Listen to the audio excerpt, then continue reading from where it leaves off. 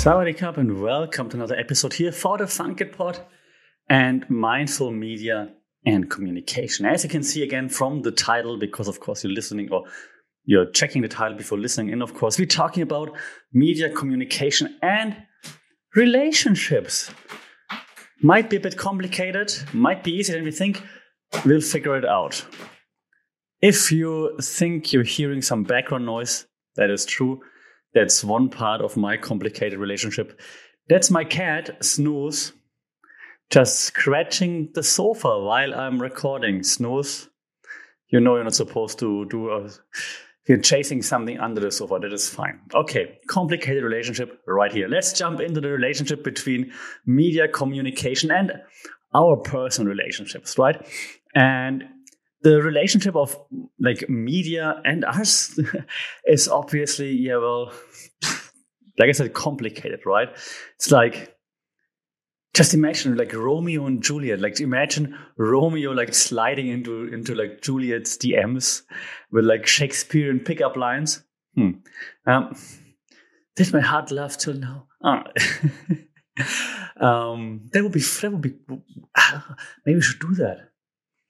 Swipe left ear I saw there.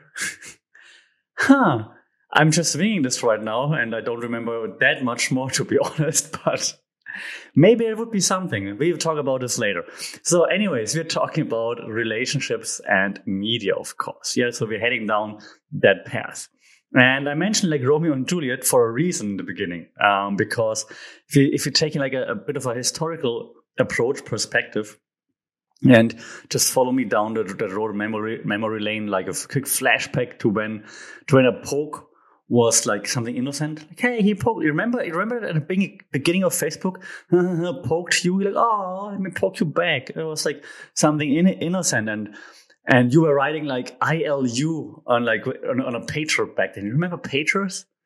There was like the crazy confession of, oh my God, he, she, they love me so much.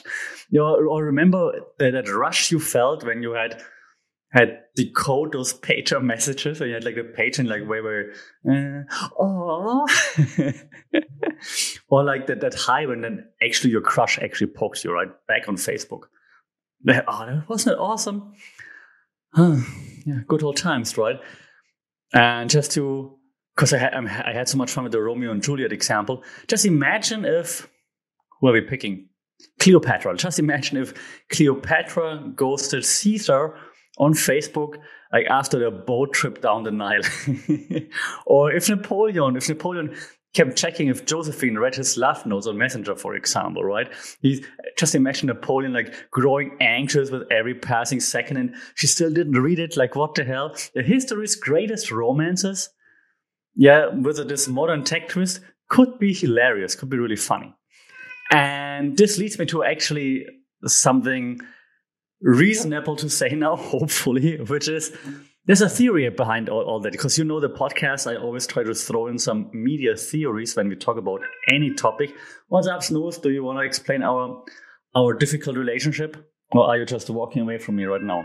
Yeah, you want to be on the podcast? Come, say something. That's okay. Yeah, what do you want the people to know?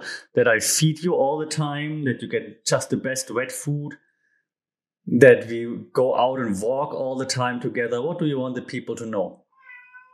How much you love me? Awesome. So Snooze loves me quite a lot. That's why she's not quiet right now, right, Snooze? Okay, so where were we? We were at the social presence theory. That's the theory that explains this. So the social presence theory explains the degree to which a medium, Facebook, for example, in this example, allows users to experience others as being like psychologically present.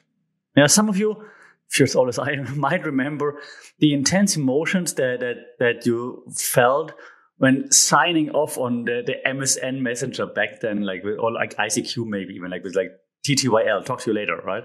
Or even like that anxiety when like a crush appeared online, because you could see like when people logged into the messenger, like you can see they're on ICQ or on MSN or something, but then it didn't talk to you. Like, hey, I'm here. Why are you not talking to me? And so this social presence theory gives insight into like why we felt that way. Okay, because this social presence, you're feeling each other's presence, is something very intense for us. And of course, media changed it, because now with messengers, for example, ICQ, MSN, now obviously way more with like all your line, WhatsApp and whatnot, but started back then, like social presence didn't need to be physical presence. Okay, so it's a big shift actually in that regard. And the digital shift, of course, continued, and it led to us having that feeling of like everything is more immediate, everything is more constant, like constant messaging, constant communication. It's everywhere, all the time, all at once. For example, if you would look at like the evolution of media and to give it a tagline, a media evolution tagline, it would be like faster. It's a tagline. Oh no, actually, the tagline would be even faster. Remember, like when you had to wait for like the dial-up internet to connect, like the modem, like warming up, connecting to the internet. No one in the house could use the telephone, and then you just chat for a few minutes. The contrast that with what's happening right now, the panic when those 3 dots appear, like typing, and then they disappear, and then nothing happens. Like, I thought you were typing. Like, why are you not saying anything? What? Panic. What did I do wrong? Why didn't you understand my message? Why don't you talk to me? Crazy development, right? Crazy development. And there's also a theory for that. And that's the ambient awareness theory, okay? So this ambient awareness theory, as the name suggests, awareness of ambience, suggests that our like frequent, those lightweight interactions with others on social media, right, that give us like a constant ambient knowledge of their lives. That means like we know like the basic stuff that's happening. I mean, no one's sharing, or not many people, I guess, share like really intense moments or happenings or developments on social media right away, I would assume, unless you're maybe like an influencer and so on. But we have to do those lightweight things that we share, like I'm on holidays and my cat just had diarrhea. Snooze. Come here. You can come if you like this. Usually you're sleeping when I record a podcast. What's happening? Now come. You want to say hi? You can come here. Now you're ignoring me, right? You're like, oh, I don't want to be on camera. I'm explaining the ambient theory right now, Snooze. The ambient awareness theory. Can you explain it? Oh yeah? Better than me? Uh-huh. You want to be a professor? Oh yeah? You think my students like you more than me? Do you think my students would like you more than me? Okay, for those watching the podcast, you can see Snooze right now here on the mic. You want to say something? You're on the mic right now, Snooze. Yeah, now you're quiet, no? Mm-hmm. So, the ambient awareness theory, right? So this theory suggests that those lightweight interactions that we have with people on social media, they give us like some ambient knowledge of their lives, yeah? You might not have talked to whatever Sarah from high school for 10 years, but you know that she's married, she's got a poodle, she's got like 3 kids and whatnot. Okay, so you know those things. You know that I know Mike from back then went to Bali last summer, for example. Okay, so that's like background awareness. That's what we get from the enhanced social media use. Okay, all right. So, and that means that we think we know what's happening, even though we don't have real contact, right? That's like how, for example, lots of my contacts, like my former classmates, they know that I'm in Thailand, but they obviously never talk to me, or I don't talk to them, and we don't know what's happening in each other's lives, but they know like, oh yeah, Sasha in Thailand, for example. And this leads now to the next point that I want to discuss, if my cat lets me. It's how media now actually affects personal relationships. So very much related to this awareness theory, right? Before I start though, I want to say something very serious. I want to have a moment of silence for those that are still stuck in like the Snapchat streak limbo. Remember when 100 days felt like an anniversary, for example, or like this emotional roller coaster, right? When your streak disappeared because someone forgot to snap. damn, I was so successful. And that's not all, right? It's like emojis, the world of emojis, like you gotta turn into like detectives, like decoding each emoji sent your way, right? Like if someone sends a wink after like a casual message, it's like just playful, funny, or is it actually suggestive? What's happening? And yeah, the fact that we think about messages like this has, of course, also some underlying theories. Okay. So those underlying theories would be, for example, the social comparison theory. Like this theory suggests that like there's the belief that we determine our own social and personal worth based on how we stack up, compare against others. And so if you scroll through Instagram, for example, and then you see those photos of like couple trips to Paris, candlelight dinners, or like movie nights with like their partners, and then you're like, it's a Friday night, you're on the sofa with your cat, just like me, and you're like, not so glamorous. Like, what the hell am I doing wrong, right? So there's this social comparison theory that affects all of us when we're seeing what are others doing, right? And that, of course, influences the way our relationship with ourselves, but also with others, is being evaluated. Yeah, we have another one. Let me add this one too, because I think it fits. The media richness theory actually also fits. Like it's a framework that suggests that communication channels that differ in their capacity to reproduce information accurately. Okay. So if you have, for example, like a text argument, and then the text argument spirals because okay was like read as okay and not like okay. Yeah, that's because text doesn't convey tone, facial expressions, body language, and so on, right? So text can be misunderstood, misconstrued, and then maybe it spirals into something that it doesn't need to be. And like if you talk face to face, the media richness, like you see everything. You have the tone, you have the body language, you have everything. In text, there's no media richness, and so there's nothing. So that's why, of course, even like a FaceTime talk would be better to resolve those things than a text message.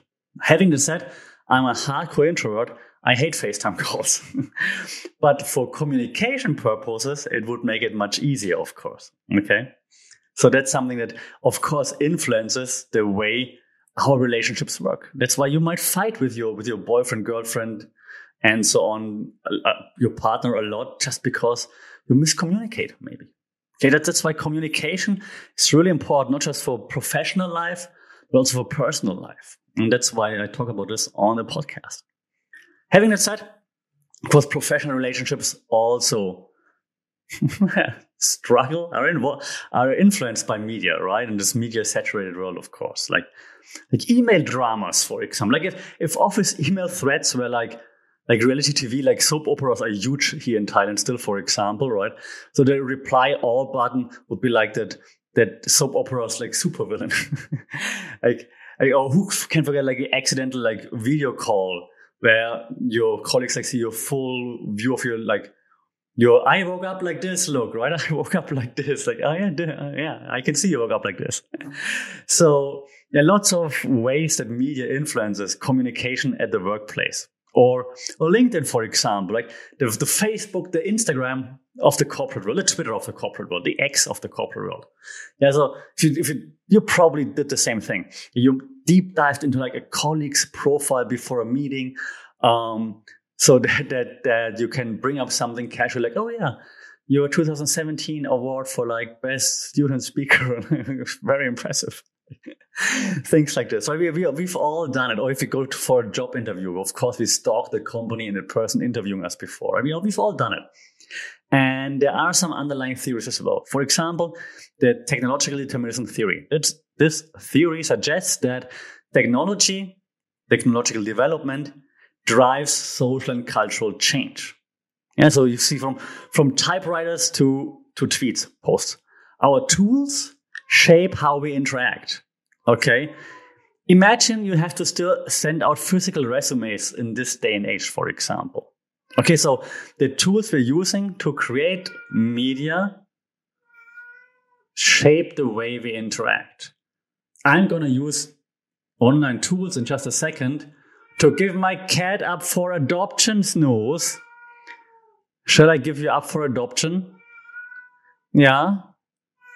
And who's going to feed you then? How are you going to get food? Where are you going to sleep? Yeah, right? So better think about it, how you treat me here, okay?